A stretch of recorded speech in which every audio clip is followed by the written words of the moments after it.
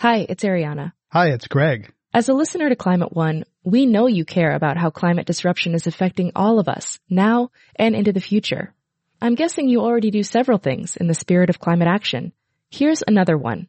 Giving a donation to us to continue bringing you shows about the causes and solutions to the climate crisis. You can do that at climateone.org/donate. We offer all our podcasts and radio shows for free, but it takes time, effort, and resources to produce new episodes every week. When you give, you'll help us pay for the talented staff, equipment, and materials we need to make the show. And you'll join a group of other dedicated funders and community supporters who keep Climate One on the air. If you're inspired by the guests and conversations we curate, please consider making a gift today at climateone.org/donate. Thank you for your support, and thanks for listening. How will we power our future? Can we create a healthy and clean economy? Climate One at the Commonwealth Club is at the forefront of the global debate about energy, economy, and the environment. Bringing together the brightest and most provocative leaders of our time, Climate One is the place where big ideas get heard. With thoughtful and insightful discussions on policy, business, science, and culture, Climate One founder Greg Dalton gets to the heart of the matter. It's our future. It's time to come together. Welcome to Climate One, a conversation about America's energy, economy, and environment. To understand any of them, you have to understand them all. I'm Greg Dalton. Today we're poking into the world of hydraulic fracturing or fracking. New technology for releasing gas bubbles trapped in shale rock has unleashed a bonanza in several states. Landowners who sell their mineral rights are becoming instant millionaires, while truckers, drillers, and others also making a pretty penny. Champions of natural gas say we're entering a golden age that restores American manufacturing competitiveness, creates jobs, and reduces greenhouse gas emissions. On the other side, people living near some wells are getting sick and lighting their faucets on fire. Natural gas detractors say water supplies are being risked and that fuel really isn't any cheaper or any cleaner than the coal it's replacing to generate electricity. Over the next hour, we'll look at the good, the bad, and ugly of fracking with our live audience here at the Commonwealth Club in San Francisco. We're pleased to have with us three experts. T.J. Glouthier is a former Deputy U.S. Secretary of Energy and a former board member at Union Drilling. Cassie Siegel is Director of the Climate Law Institute at the Center for Biological Diversity.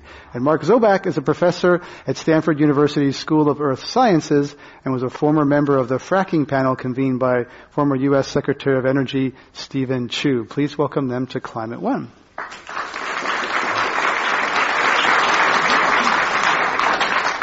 Welcome, everyone. Thanks for coming. Mark Zoback, let's begin with you. Fracking is a new technology, certainly a new term to many people, but it's been around for quite a while. So tell us how you first learned about or got knowledgeable about fracking. Well, in my case, hydraulic fracturing was being used for a purpose other than extracting hydrocarbons. It's actually a way to measure the magnitude of the forces that are in the earth. So I started working in hydraulic fracturing in 1975 in the Mojave Desert, and we were trying to understand the forces to better understand earthquakes on the San Andreas Fault. So my introduction to it was sort of a non-conventional introduction. And then how about with regard to hydrocarbon extraction? When did that become something on your radar?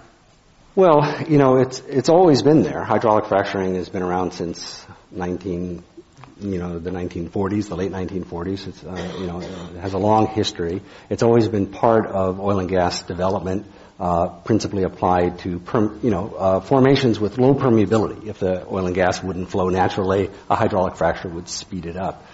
The modern version of hydraulic fracturing, horizontal drilling and multiple hydraulic fractures from what's called the toe of the well back toward the heel, really started about 7 or 8 years ago in the Barnett Shale in Texas, an area close to Dallas-Fort Worth. And that was really the beginning of what's now being called the shale gas revolution. Okay, about 7 years ago. Cassie Siegel, when did you get involved in this business of fracking?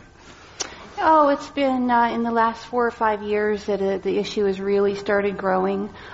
First nationally, calling for a moratorium on fracking as the people that were experiencing the first booms in Pennsylvania were telling their stories about what was going on.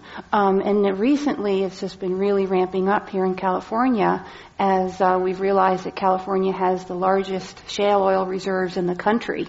And that if nothing is done and the boom takes off here, that large areas of California could be transformed almost overnight, as we've seen in Pennsylvania, North Dakota, Texas, and other places. And we'll get into the pros and cons of that transformation.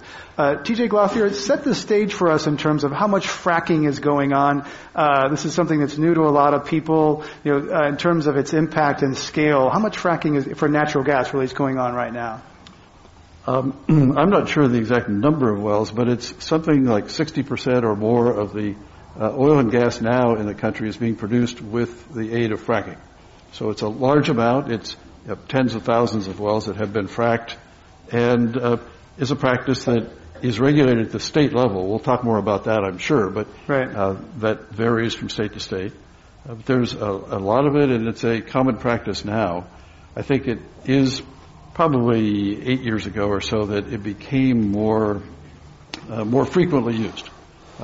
So it's really been the last 5 years that we've had this huge explosion of gas availability and gas prices that have gone down to such low levels.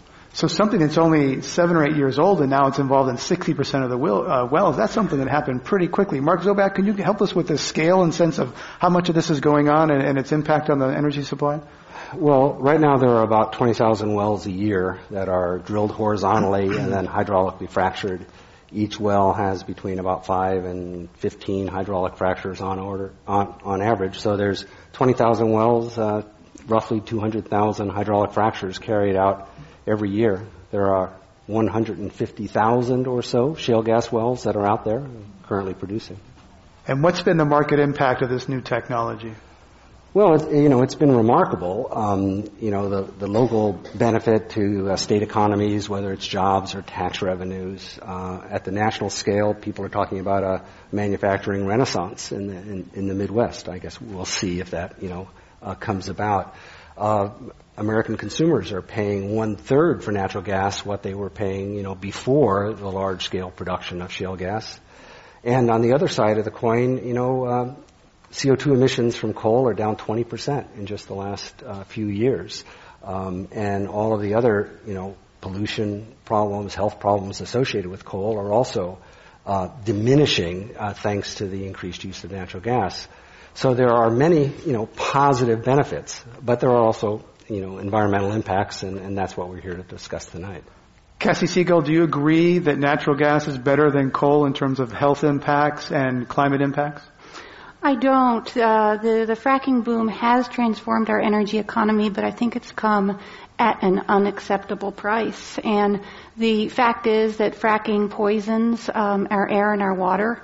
It brings terribly intense industrial development to previously peaceful communities. The nature of shale development is that you have to drill lots and lots of wells. And to keep up production, you have to keep drilling more wells. It's conventional development on steroids. And sometimes fracking is promoted based on the argument that natural gas is a climate-friendly fuel. But it's not, and it's actually been called into question whether even burning natural gas in a power plant is better than burning coal if the methane leakage rate during production and transmission is higher than about 3%.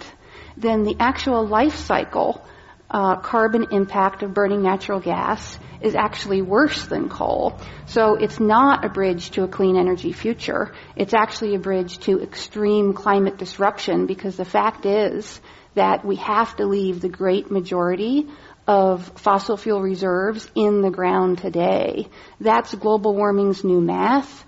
And we're running out of time to solve the problem. Coming off the warmest year on record, Frankenstorm Sandy epitomizes the increasing damages we're facing from the climate crisis. And fracking promises us 100 years of natural gas, but we can't burn that natural gas. We have to transition as rapidly as possible to a clean energy future. And I think we should do that without fracking and without trashing our air and water and our health to get at extreme and unconventional fossil fuels, but instead make the renewable energy transition. So TJ Glossier, I disagree with that. I was thinking you would, yes. Okay. I think that natural gas has a very important role to play in our conversion to a cleaner economy and a cleaner future. I don't think that it is at all worse than coal. I think coal is something that we've depended upon for 150 years. It's had a role that's been important, but it is extremely dirty and dangerous, all sorts of problems that we are moving away from. And we're doing it naturally. The economics of gas are actually doing that. And so we are using less coal, more gas, and what we ought to do is focus on how we make this transition in an effective way so that we can get more and more renewable energy, more conservation, get more out of the energy that we are using. And I think the issue with gas and fracking is that we need to regulate it well. So we need to produce gas this way and oil. Fracking is being used for oil production now too. It's not just gas. But we need to regulate each stage of what we're doing. The actual drilling operations, the fluids that are used for fracking, the production process, and go right through each of these areas. I think it's possible to do it in a way that's responsible and safe and will help us move ahead to an appropriate future. Let's go to this gas versus coal question a minute. In January of 2013, the journal Nature had an article that said there was an eye-popping, quote, 9% release of methane from a shale oil area in Utah. That's double what the industry figure had been. And at those levels, natural gas is not cleaner than coal because methane is so much more potent than carbon dioxide. Would you agree that that's a key figure? That the life cycle, comparing coal and gas depends on the amount of methane released in getting the gas out. Yes, methane is a more powerful greenhouse gas substance. So if the leakage rate is high enough, then that will be a problem. But I think that one incident, I'm not familiar with the details of that one, but I don't think that's something you can characterize as being typical or representative. But many people would say we're not sure how much. That we don't know how much methane's being released from fracking. So, Mark Zoback, do we really know? You mentioned a number of thousands of wells. Are those wells being monitored, and how much methane is being escaped during the use of those wells? Well, they're not being monitored adequately, and this is a really important question, and a lot more work has to be done. It's interesting. The study in Utah, has nothing to do with shale gas wells, and the fact of the matter is, poorly constructed wells are a real problem in the oil and gas industry and always have been. And it's a legacy of leaking wells that has to be addressed. But it's a different topic.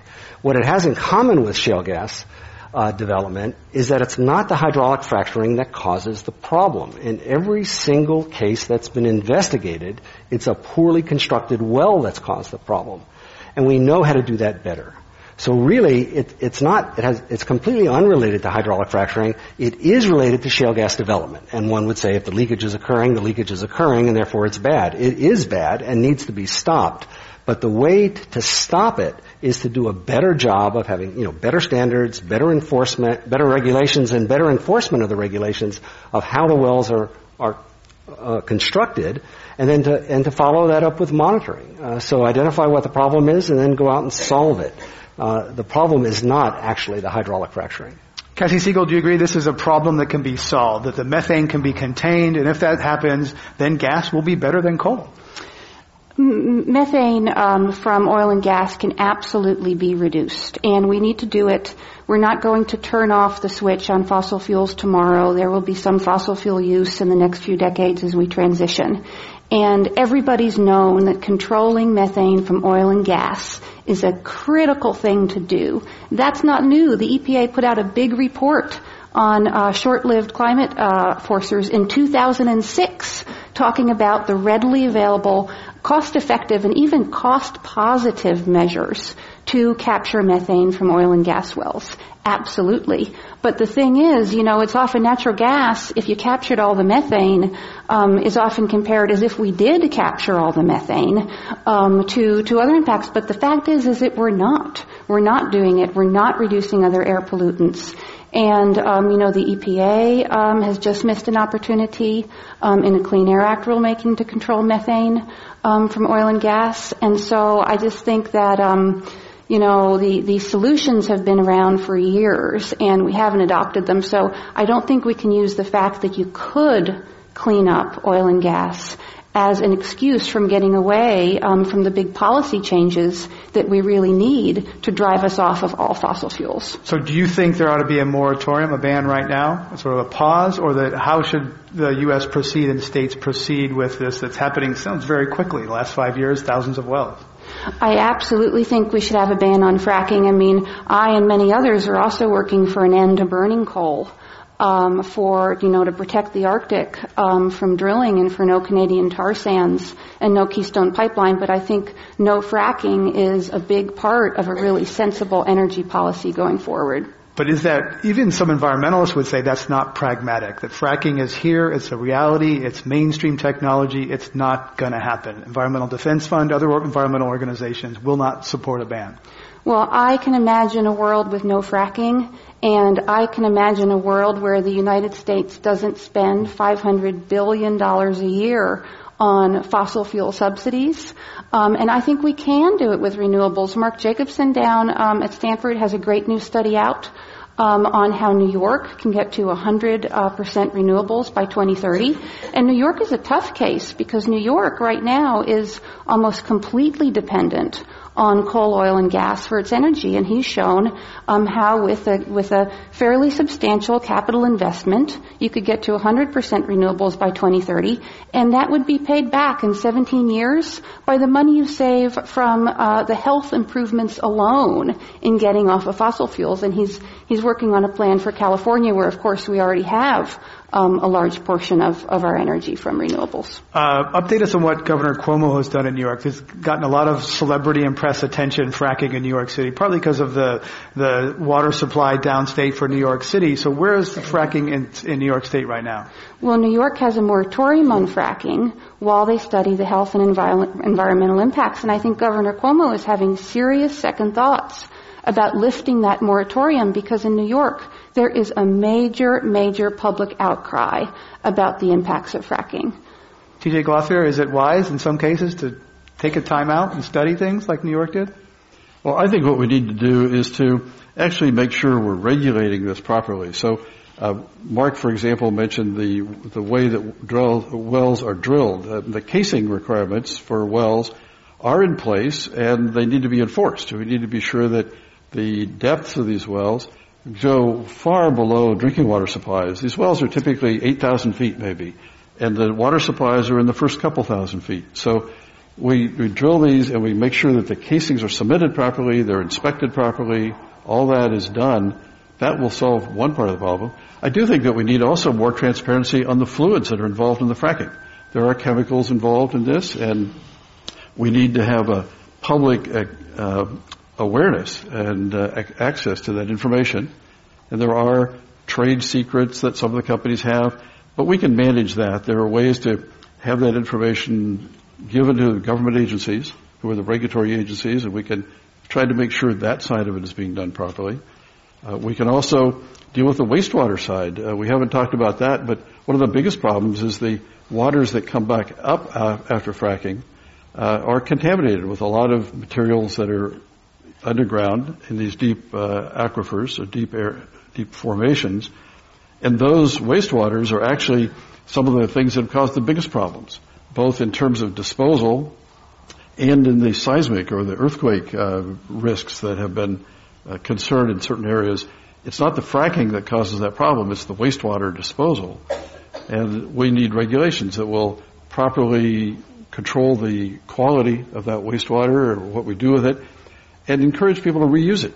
So that instead of using several million gallons of water to frack a well and then use a lot more water at the same amount the next well, you can reuse a lot of that water, and half of that water can be reused time after time. And so I think there's things like that we could do that will make this practice much more responsible and a sound one, while we continue to work on the things that Kathy is talking about for renewables and the kind of infrastructure investment that will take us in the long term over to a whole different energy supply.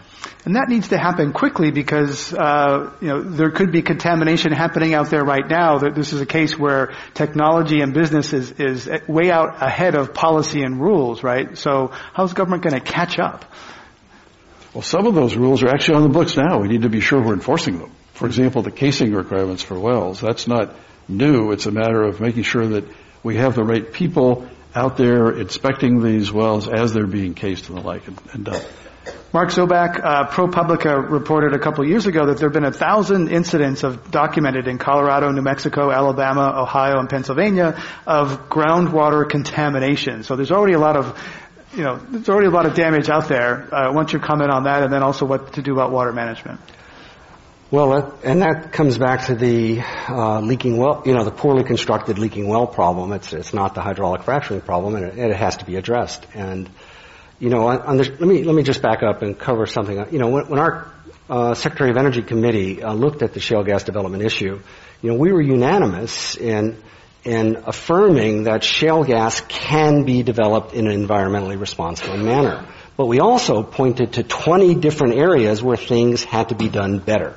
And, we've identified the problems and recommended solutions. And so, switching to natural gas is not a get-out-of-jail card. We have to proceed responsibly or we obviate the benefits. We totally agree.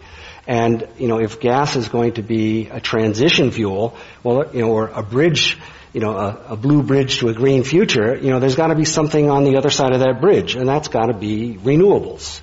And so I think there's a lot we agree about. The real question is how we transition from where we are to where we're going, and whether or not natural gas, is going to play a role in that transition, and there's no reason, why it cannot.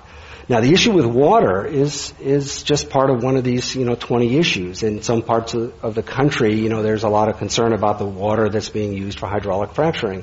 But it really is only like 1 or 2% increase in water use in that area.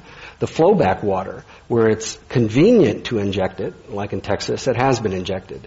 Where it's inconvenient to inject it, like Pennsylvania, it's being totally reused and recycled, and you get away from the injection problem altogether, and you put the arsenic, selenium, and the other contaminants that come back in the flowback water, you put them back where they came from, because they're coming from the shale originally, and you put them back there. So it's a large-scale industrial process. There are lots of problems. But if you identify the problems, you can also identify solutions to those problems, and you can move forward in a responsible way. And what are the consequences for the problems? If someone is fracking, a company is fracking, and groundwater gets contaminated, as there's alleged 1,000 incidents, what's the recourse for communities? What's the penalty, T.J. Glossier, for a fracker contaminating groundwater? What's the recourse? Well, there should be total accountability and responsibility. I'm not sure the difference state to state. Because there's a federal, in 2004, the Safe Drinking Water Act, there's the famous Halliburton loophole that exempts fracking from that process. Should that be closed? Yes, I think that the Safe Drinking Water Act ought to cover these kind of wells. And I don't know if everybody's aware of it, but this was an amendment passed in 2005 that exempted oil and gas wells, and it was labeled the Halliburton loophole because a vice president at the time had something to do with Halliburton, and there was a sense that there was came from the Energy Policy Committee that he had.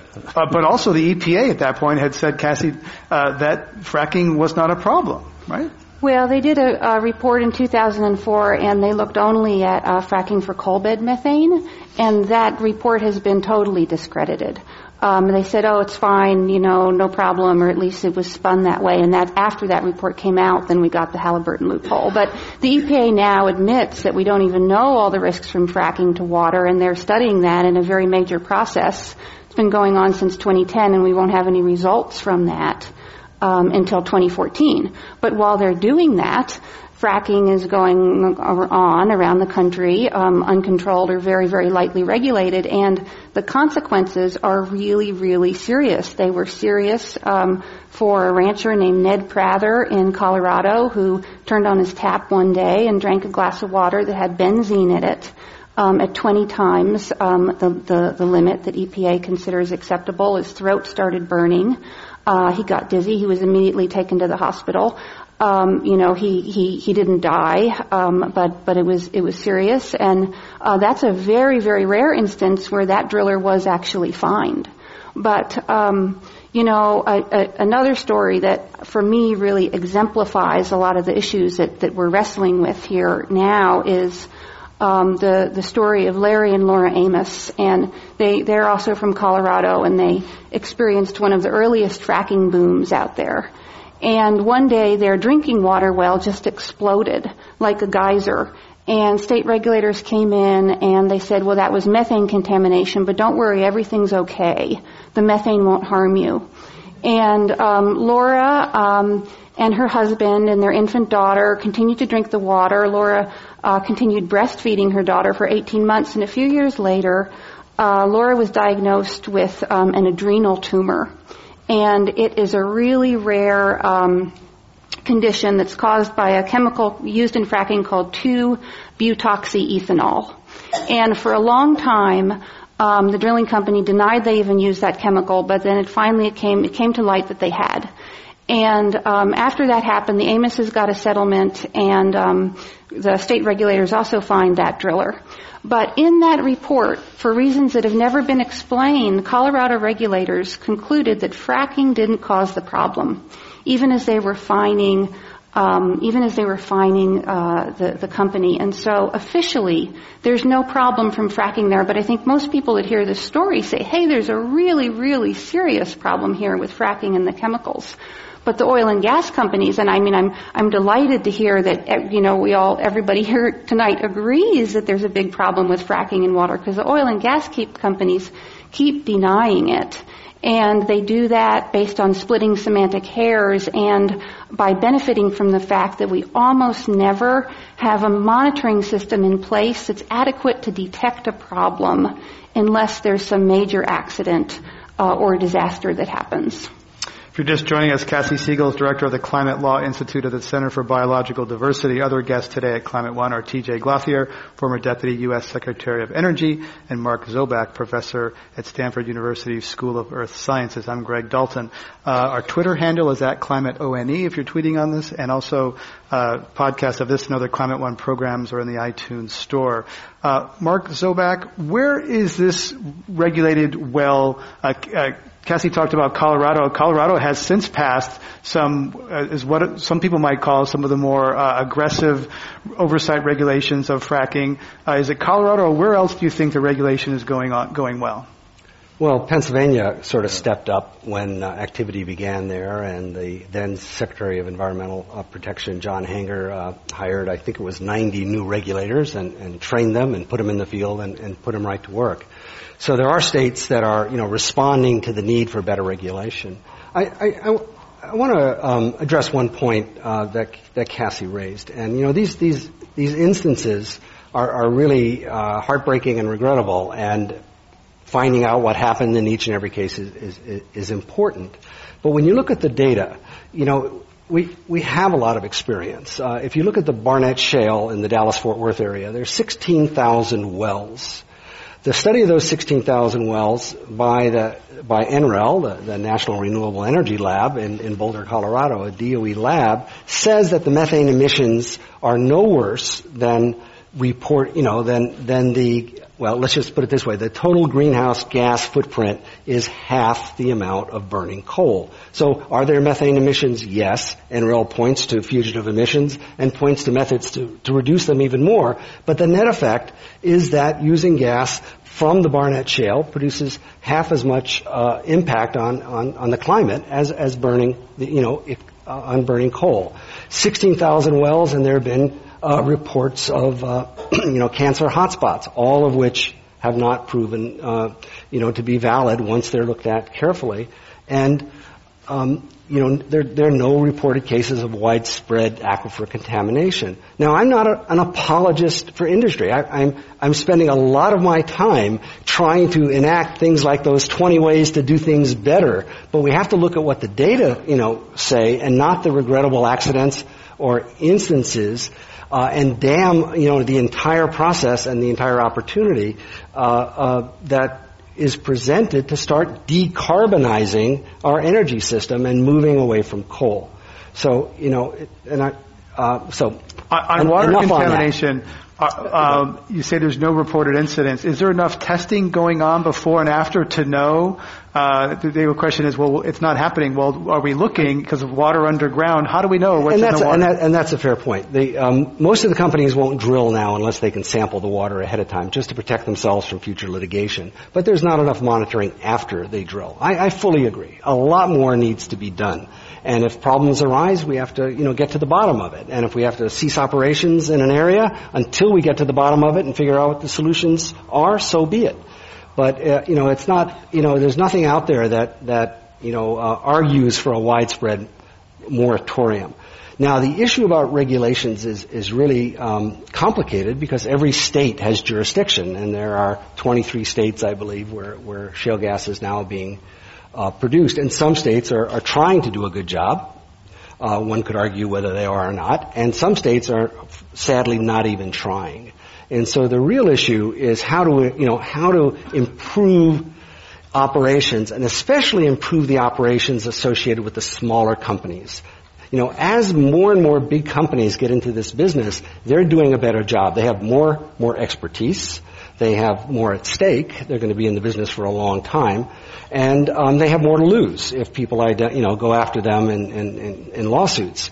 So, if you actually look at the numbers, the big companies are doing a good job. The intermediate-sized companies are doing a okay job. They can do better. And the small companies are where the problems are. So we need a regulatory system that brings up the bottom, that looks at what the worst actors are doing and corrects the problems they're creating by not being as responsible as they should be. And that's a state-by-state battle, and it's now going on.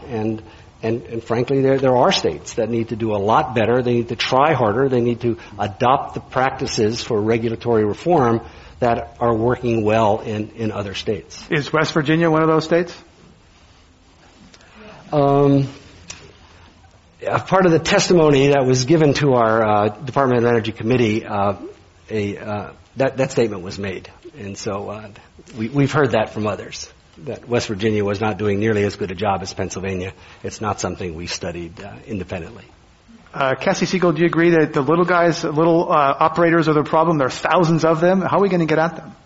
Well, I think that they certainly are a problem, but, maybe the more immediate problem in terms of the regulatory discussion is that a number of bodies, including the Shale Gas Subcommittee that Mark was a part of and others, have made a lot of recommendations. And not surprisingly, when they looked at the question, could we do shale development better and cleaner, they found that yes, we could. And they made recommendations like capture the methane, capture the traditional air pollutants, readily available measures today to do that, ban fracking with diesel, full disclosure of fracking chemicals. Good common sense stuff, right?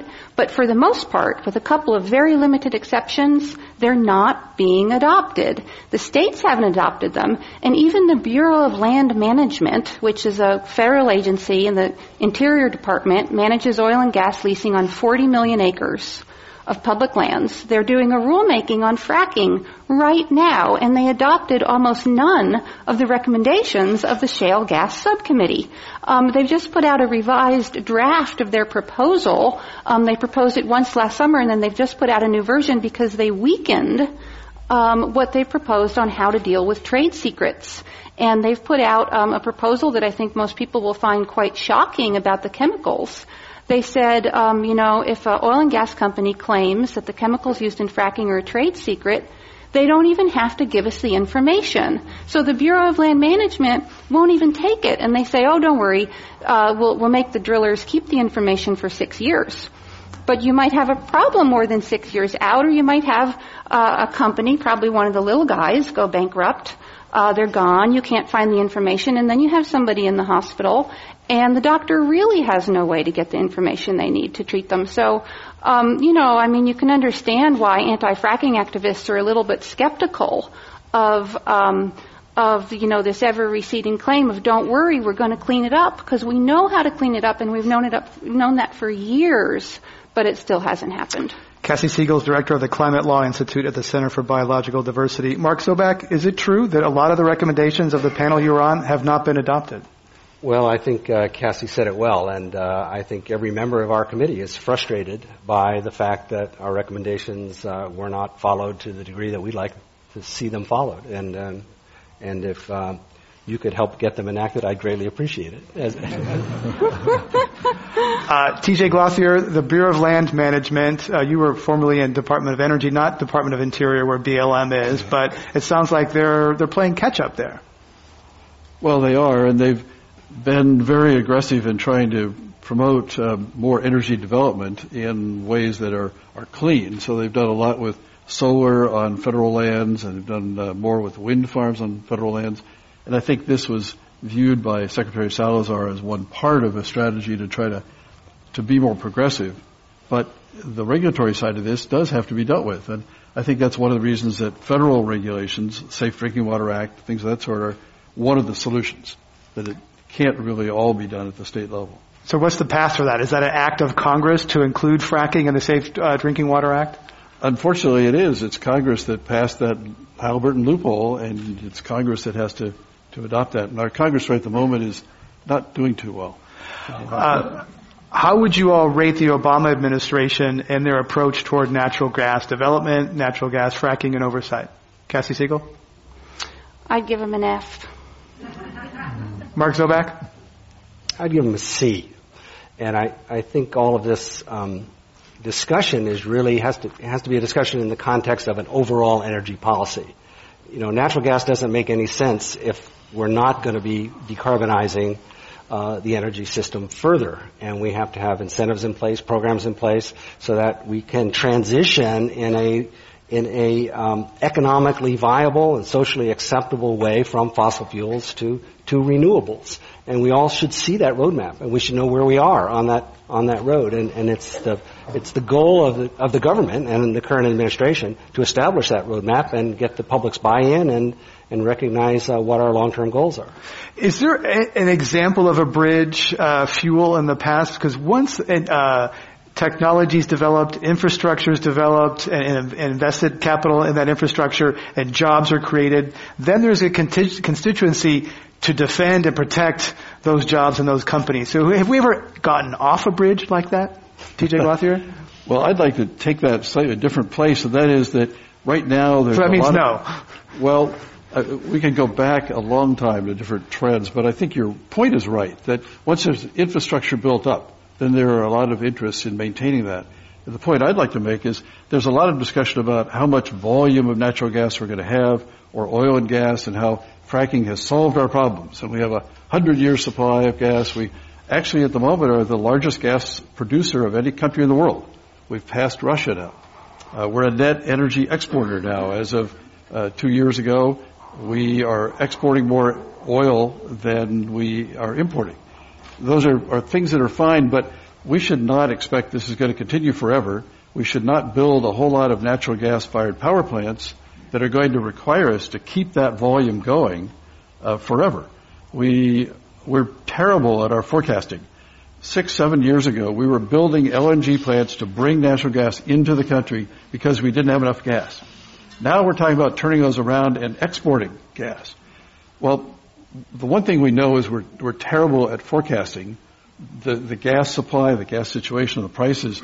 I think we ought to be cautious. We ought to use the gas that we have. We ought to regulate it properly. We ought to use it for this bridge process. Build facilities that will actually be appropriate to maintain for 30 or 40 years for their life. But don't build everything to be using gas.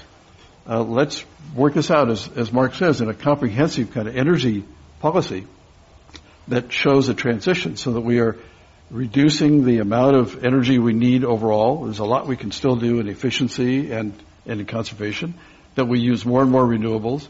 We rebuild our electricity infrastructure to integrate those renewables and make it possible to do these things at higher levels. T.J. Glossier is former Deputy U.S. Secretary of Energy, talking today at Climate One about fracturing natural gas. Mark Zoback, people who've been in the natural gas business a long time know how volatile the price has been and how wrong fortunes have been made and lost betting on the price of gas. And whatever it is today, it's very low. It won't stay that way for very long. So I'd like to get your response to that and T.J.'s point about the future of the industry.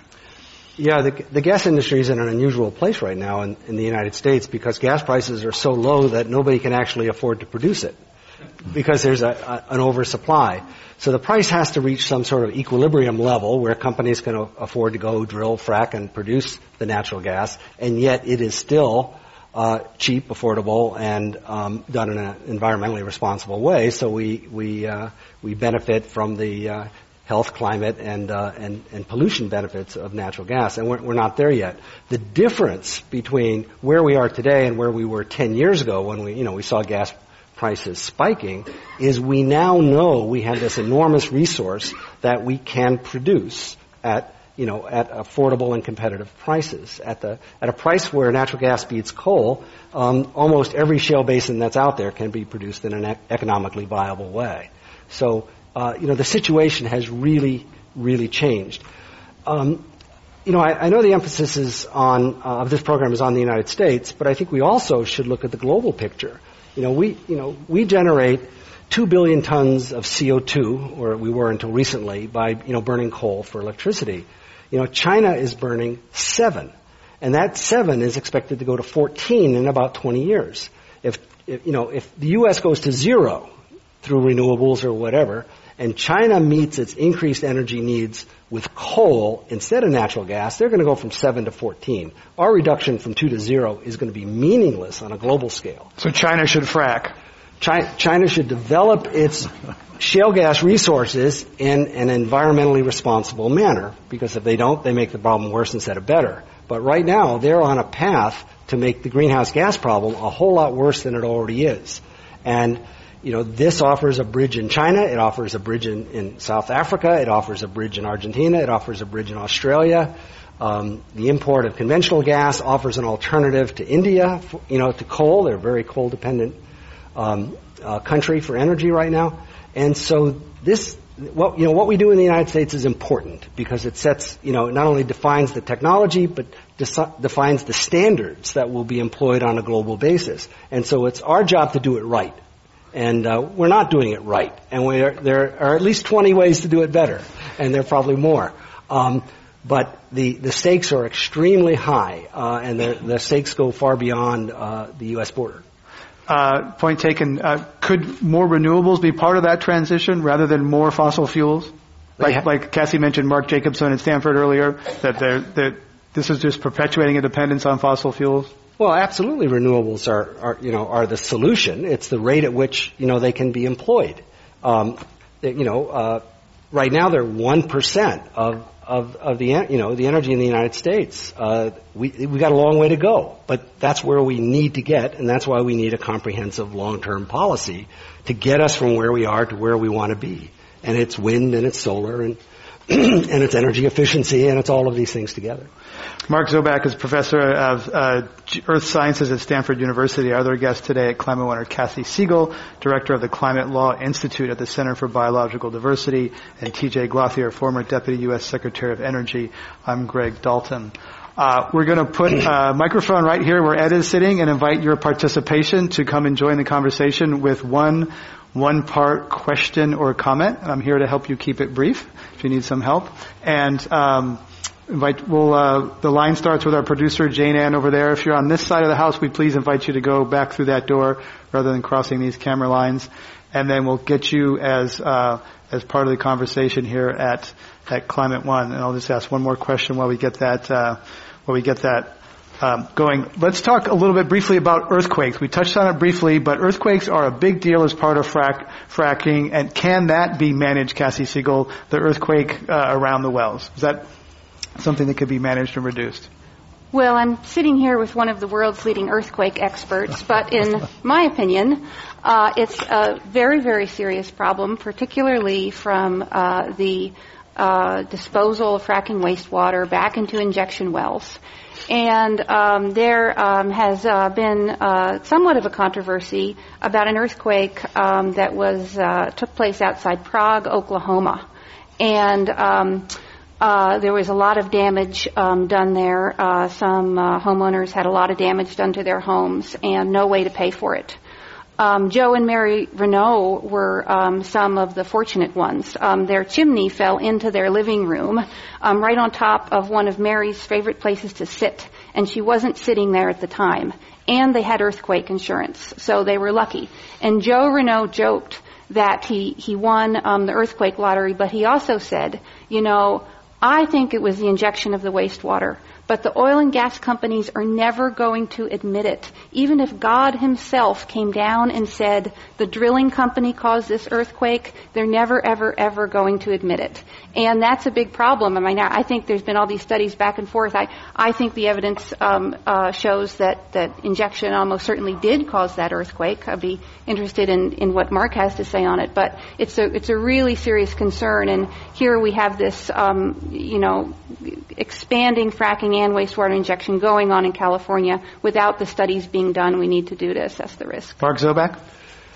Well, not to be too coy about it, the case of the Prague earthquakes really is kind of equivocal. I think there's evidence that point to injection causing those earthquakes, and there are, issues about it that suggest they might be natural earthquakes. But, you wrote about Youngstown, Ohio, where there was a case. Well, I was just going to say that there are cases where the injection clearly caused the earthquake. So let's talk about those where the evidence is irrefutable. Youngstown, Ohio, Guy, Arkansas, and the Dallas-Fort Worth Airport. In those three cases, the injection of wastewater caused the earthquakes. Now, this is something we've known about since the 1960s when the Army was injecting wastewater at the Rocky Mountain Arsenal outside of Denver. What happens basically is when the water pressure increases at depth, it makes it easier for a fault to slide that was going to slide someday as a natural geologic process. It just sort of accelerates that process. And so we have to avoid this. If shale gas is going to be developed in an environmentally responsible way, the flowback water has to be injected in an environmentally responsible way. And the best way to do that is not to inject it at all, to reuse it. But that's not required in many places. And so unless we do a better job of picking where and how much, how rapidly we inject the flowback water, more of these earthquakes are going to happen. And so, that's another one of these problems that we have to get out in front of and manage properly. We can manage it. We understand the physics, but we don't often do the site characterization to know if there's a potential problem. And so industry has to be more proactive to avoid the problem instead of kind of coming in afterward and denying everything. That doesn't get us anywhere. Let's have our audience questions. Welcome to Climate One. Hi, I'm James George with EnviroBeat. There's a popular expression that politicians use as all of the above energy policy. I support all of the above. And I'm wondering, can natural gas fit into that? And is it a realistic idea? For example, natural gas power plants can be ramped up and down very quickly to accommodate the gaps in wind and solar. But on the other hand, the low price is making it hard for those other renewables to get on the market. So that comes in that. Double edge. Who'd like to take that? Mark Zoback? Well, I think that's exactly the situation. I think a lot of the environmental pushback, to natural gas is that even if we solve the development problems, let's assume we did, it's still a fossil fuel. We're just producing half as much greenhouse gas as we did before. We would like to reduce that to zero. And renewables are the way to do that. And if, in the absence of a policy, the cheapest form of energy will prevail. But that's not necessarily the best form of energy. And so we have to use natural gas as a backup for enhanced deployment of renewables. Sometimes the sun doesn't shine and sometimes the wind doesn't blow, and we require, a steady base load, and natural gas is the perfect backup for that. And as renewables and wind become a more and more significant part of the energy mix, it's going to need that relatively clean and rapid backup of combined cycle natural gas plants to function effectively. What we can't let happen, is cheap natural gas deflect the deployment of renewable sources, and that's a legitimate fear, and it will take leadership and good policy to prevent that from happening. good policy meaning some subsidies. TJ Glathier? I think that all of the above strategy that President Obama talks about is all of the newer advanced approaches to energy. It's not just to use everything that we have, but to continue trying to advance our technologies and our practices in every area. So gas is a part of that, but it's all focused on this longer term transition to get somewhere else. Let's have our next audience question. Welcome. Hi, thanks. Carol DiBenedetto. So I get very nervous hearing about regulation and thinking about how that's going to be done right when we have budget crisis, when we looked at the financial crisis. And in my opinion, I don't think we're regulating correctly. The SEC budgets get cut continually, and then we have a budget sequester where you have no idea what's going to be cut, but probably regulation, in my opinion. So I would love to hear your opinion about why not ban fracking and put the cost of all of this analysis on the companies who make the money in the short term. It's a huge money-making proposition. So let them figure it out. Let them become transparent about the chemicals, about the pillage, of the possible environmental issues. Let them foot the bill for it. What do you think about that? Cassie Siegel? Well, I absolutely agree with you that we should ban fracking and we should ban other forms of extreme and dangerous fossil fuel extraction. But there's been some examples and some noted ones with offshore oil drilling where the drillers paid the revenue, some piece of the revenue from those leases, paid the oversight agency, which TJ Glathier then becomes dependent on the agency it's overseeing for its budget. That ended in some sex and drugs and rock and roll at the Bureau of, at the Department of Interior. That didn't work out so well. The Minerals Management Service was part of the problem. That's right. And that's where they get their revenue from offshore oil leases, yeah. But I think the idea of it is a sound one, to have some kind of fee that comes from the energy that's produced that ought to go back to agencies that are overseeing the practices. Okay. Let's have our next question. Welcome to Climate One. Thank you. My name is Babette Hogan. I've been doing a lot of research on fracking, primarily in West Virginia, but also in Colorado, in anticipation of what's going to happen to California, though, of course, it's not as economically feasible to do it here as yet. My concern is that as we're beginning to see communities fight for their own rights and try to abate the process of large industry coming into their communities, that governors are actually relaxing the regulations required. We've even seen Governor Hickenlooper of Colorado drinking frack fluid and testifying that it's just all safe, How responsible should we be out for calling out the politicians that are making this all possible, this devastation? Thank you. Cassie Siegel, you're suing a whole bunch of politicians. Why don't you take that? We're actually mostly suing the regulatory agencies. Oh, okay. That work for the politicians. Okay. But yeah, and what we want to see in California is we want to see the fracking boom nipped in the bud, because regulation hasn't worked other places. The regulatory proposal in California is extremely weak, adopts almost none of the Shale Gas Subcommittee's recommendations. We can learn from what's happened in other parts of the country and say, hey, we don't need to suffer these harms. Regulation hasn't worked. Let's just prohibit it. Let's put our societal investment into clean energy. That's what we have to do because of the climate crisis. You get way more jobs for that investment anyway than investing in oil and gas, and we just need to make this transition quickly. Anyone else on that? Although I think some of the Dakotas would say that there's boom times. There's lots of money and revenue coming into Dakota because of the shale gas boom up there. People are getting paid lots of money. Governors see jobs. That's very enticing for a politician who's got to run for office and sees money flowing into their state.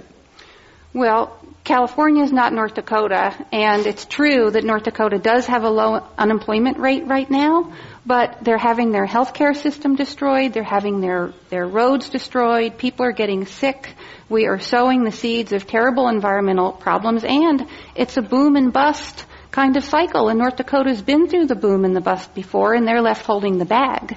I don't think that's what we want for California. You may get some jobs in the oil and gas sector, but what about the risk to agriculture and to tourism and other industries that employ way more people than the oil and gas industry does? Let's have our next question. Welcome. Hi, my name's Adam. I live in San Francisco. Much of the talk has been on natural gas, but here in California, the big debate is fracking the Monterey Shale for oil.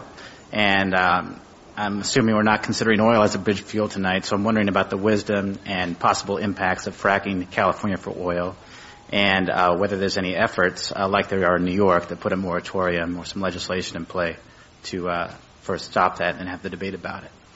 I'll briefly say that we're going to talk about fracking in California and oil in the second hour, which is a different radio program, but we can briefly address it here in terms of we've been talking about fracking for natural gas. Fracking is also used for oil. Who would like to respond to that? Mark? Well, basically it's shale gas technology, horizontal drilling and multi-stage hydraulic fracturing, applied to oil reservoirs that just have very low permeability. And there has been a big boom in West Texas in very old oil fields because it's working so well to rejuvenate production from long depleted oil and gas reservoirs. And the idea in California is very simple. The Monterey Formation has a lot of oil in it, but has very low permeability, and the hope is that the application of this same technology, will work to enhance oil production. Let's have our next audience question. Welcome to Climate One. Thanks very much. My name is Brent Plater. I just have a question. I was really interested to see the panelists acknowledge some of the constraints of regulation for fracking, whether it's regulation, the problems with some of the agency corruption, financing it, finding a way to fund it. And yet there was still, for some of the panelists anyways, this kind of almost reflexive objection to a ban as an alternative regulatory strategy. And so I was wondering if perhaps you could provide us with some examples of some bans that have been effective or implement best practices, or or maybe at the very least, just tell us what your bottom line would be to support a ban. What would it take for you to be in favor of a ban as opposed to a regulation type strategy? TJ Glossier, how about ban's a big word. How about a timeout to allow policy to catch up to the technology, a pause? Because it's racing ahead, right? I think there is a lot of merit to that, and that is probably the way to characterize what happened in Pennsylvania, where Pennsylvania took time to look at this, develop some good regulations, and I think I would agree with Mark's statement earlier that Pennsylvania seems to be now approaching this well and appropriately, and that some of the problems early on was with the wastewater, which was written about, where in Pennsylvania they took it to other states or they disposed of it in ways that were not appropriate. That's one of the areas that's been clamped down on, that people in Pennsylvania now are not able to do that. So I think if it's that sort of thing, right now what's happening in California, as my understanding, is that the regulatory process is playing out, and what we need to do is, I think, put the right kind of pressure on people here to get those regulations strengthened so they are at the right level, so they'll actually protect us. Mark Zoback, can you envision a scenario where a pause or a timeout would be appropriate to let policy catch up with technology and say, look, this thing's going ahead so fast, we got to hit the brakes for a while to get it right before some bad mistakes happen? Well, I think that's actually already happening due to the low gas price. But I think the right thing to do is for public interest groups to make sure the government is, through the regulatory process, is only allowing development to go forward at a pace commensurate with its ability to regulate what's happening. And, that's what should be done. We shouldn't open the doors to development. It should, be occurring at the appropriate pace, that it's being regulated properly. We're not relying on self-enforcement. We're not relying on old and inadequate regulations. We're doing sufficient regional planning. A lot of wells are being drilled, and we have to look at the regional impact on communities, ecosystems, infrastructure to do it right. And so I think in each and every state, the challenge is for the development to occur at a constructive pace, at a pace where you're not doing more harm than good. And that, if you want to call that a pause, I would just simply say, you slow down to adapt to local road conditions, and don't go any faster, or accidents will happen. Well, but there's no real incentive for a company that's got investors trying to make as much money as possible. They're incented to kind of drive as fast as they can to get that revenue flowing to monetize their investment, right? But that's why we have regulators and that's why we have regulations, to not allow that to happen. Cassie Siegel? I appreciate TJ's perspective so much, but I cannot agree that they're doing it right in Pennsylvania. Pennsylvania, they have a law allowing trade secrets to be withheld. They have to be provided to doctors, but they have a gag order on what those doctors can do with the information. There's a article in the New England Journal of Medicine just this week by physicians decrying the interference in the physician-patient relationship, saying they have to be able to share not only everything they know, but everything they suspect with their patients when they're treating them. Pennsylvania has just limited the amount of a setback you can have between an impoundment of fracking waste and residences. So they actually passed a law saying you can't require it to be any further away than like 400 feet or so, placed a limit on that. They still allow road spreading in Pennsylvania of oil and gas waste under some conditions. So I just can't agree that Pennsylvania is getting it right. And the people in Pennsylvania are suffering terribly from oil and gas right now, from the shale gas.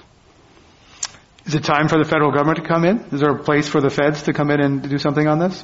T.J. Gauthier? Well, yes, I think there is. I think the Safe Drinking Water Act is an example that, and that was passed back in the 70s when we really had a serious problem nationwide with just water supplies. And there was only regulation at the state level, so there was a national legislation put in place, and that has done a lot to improve the quality of drinking water supplies. I think that's appropriate to be doing that here too. But how about on fracking oversight, or is that something that's going to be just state by state? I think it is. I think, for example, transparency of the fracking fluids, the sort of chemicals and the like, ought to be done in some way that requires that information is available to be used. And if there are trade secrets, there are ways in the federal system to protect that. We do that with chemicals and the like for a lot of things. But the federal regulation gives us a much stronger base. We have a couple minutes left, and I want to ask, Cassie Siegel. Well, just on the Bureau of Land Management's proposed rule on fracking and trade secrets. So what they've said actually is federal employees are prohibited from giving out a trade secret, and it'd be a crime for us to do so, so we don't even want the information. And they also, they know this is in their proposed rule. It just came out. You've seen it. And they say, some states will there'll be an exception if the public interest in disclosure outweighs the company's interest in keeping it secret, but they're not even going to go there, the federal regulators. And there are a lot of examples of federal agencies, some cases being as bad as anybody in industry. And that's why the EPA has been the regulatory agency that has been effective in these areas. And I think EPA's regulations ought to be binding on these other agencies too. Let's have our last audience question. Yes, welcome. Yes, hi. I'm a bit new to the fracking issue, Forrest DeGroff. Is there any talk of having or setting up either at the state or national level something akin to the Texas Railroad Commission, which used to limit oil production in the state of Texas to sort of smooth out the ups and downs of oil production? I'll take my answer offline. Thank you. Well, I'm not aware of anything like that. It seems to me that right now the gas developments are really being paced by individual landowners, leaseholders who can hire drillers to go ahead and develop that, and that the market is the thing that, as Mark said earlier, is really moderating the pace right now because the prices are so low. We have a couple minutes left. I want to finish on a reference to a couple of movies that helped really frame the debate around fracking. Mark Zoback, did you see Gasland? I did. And did you give it thumbs up or thumbs down? All 10 digits down. It's one thing to point to these important issues of the environmental impact of shale gas development. It's another to misrepresent the issue so dramatically. And that was my problem with Gasland. The burning faucet had nothing to do with shale gas development, had nothing to do with fracking. 2 years earlier, it was identified that individual had drilled a water well into an area with what's called biogenic methane that's just naturally occurring. And it was just done for sensationalism. Well, there was more than one person who lit their faucet on fire in that movie. You can go down the line. I think the important thing is to separate fracking from shale gas development. And shale gas development includes fracking, includes a lot of other things.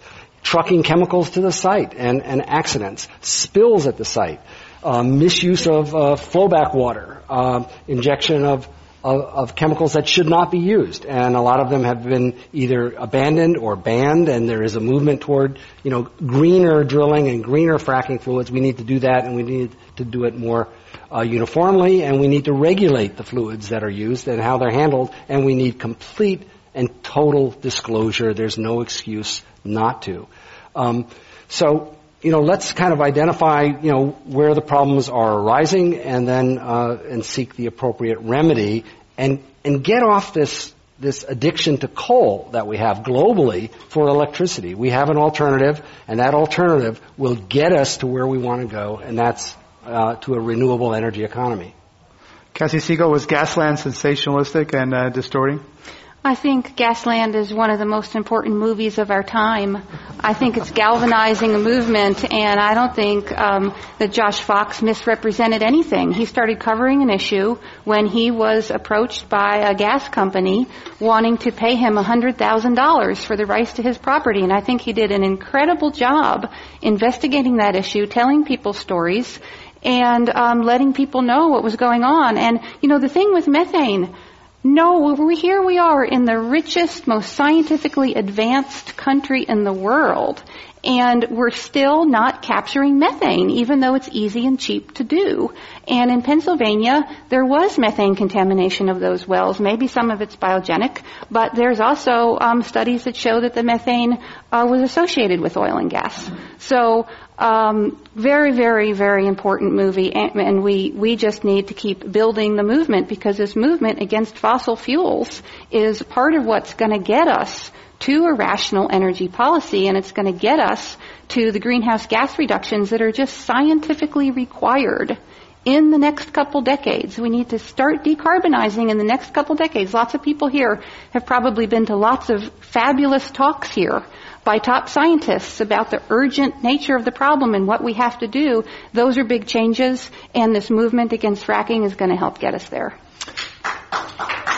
TJ Glothier, last word on the urgency of decarbonizing the economy. Well, I think that part of what Cassie just said is the next couple of decades we need to be making changes. We need to actually manage this process so that the next couple of decades don't create even more problems. So I think the regulation, the transparency, the other things that are needed have to be done, and we do have to continue to work out all the other ways of really making this energy sustainable and appropriate. T.J. Glothier is former Deputy U.S. Secretary of Energy. Our other guests today at Climate One have been Cassie Siegel, Director of the Climate Law Institute at the Center for Biological Diversity, and Mark Zoback, Professor at Stanford University School of Earth Sciences, and a former member of Secretary of Energy Choose Fracking Panel. I'm Greg Dalton. Thank you all for coming to Climate One today. Good job.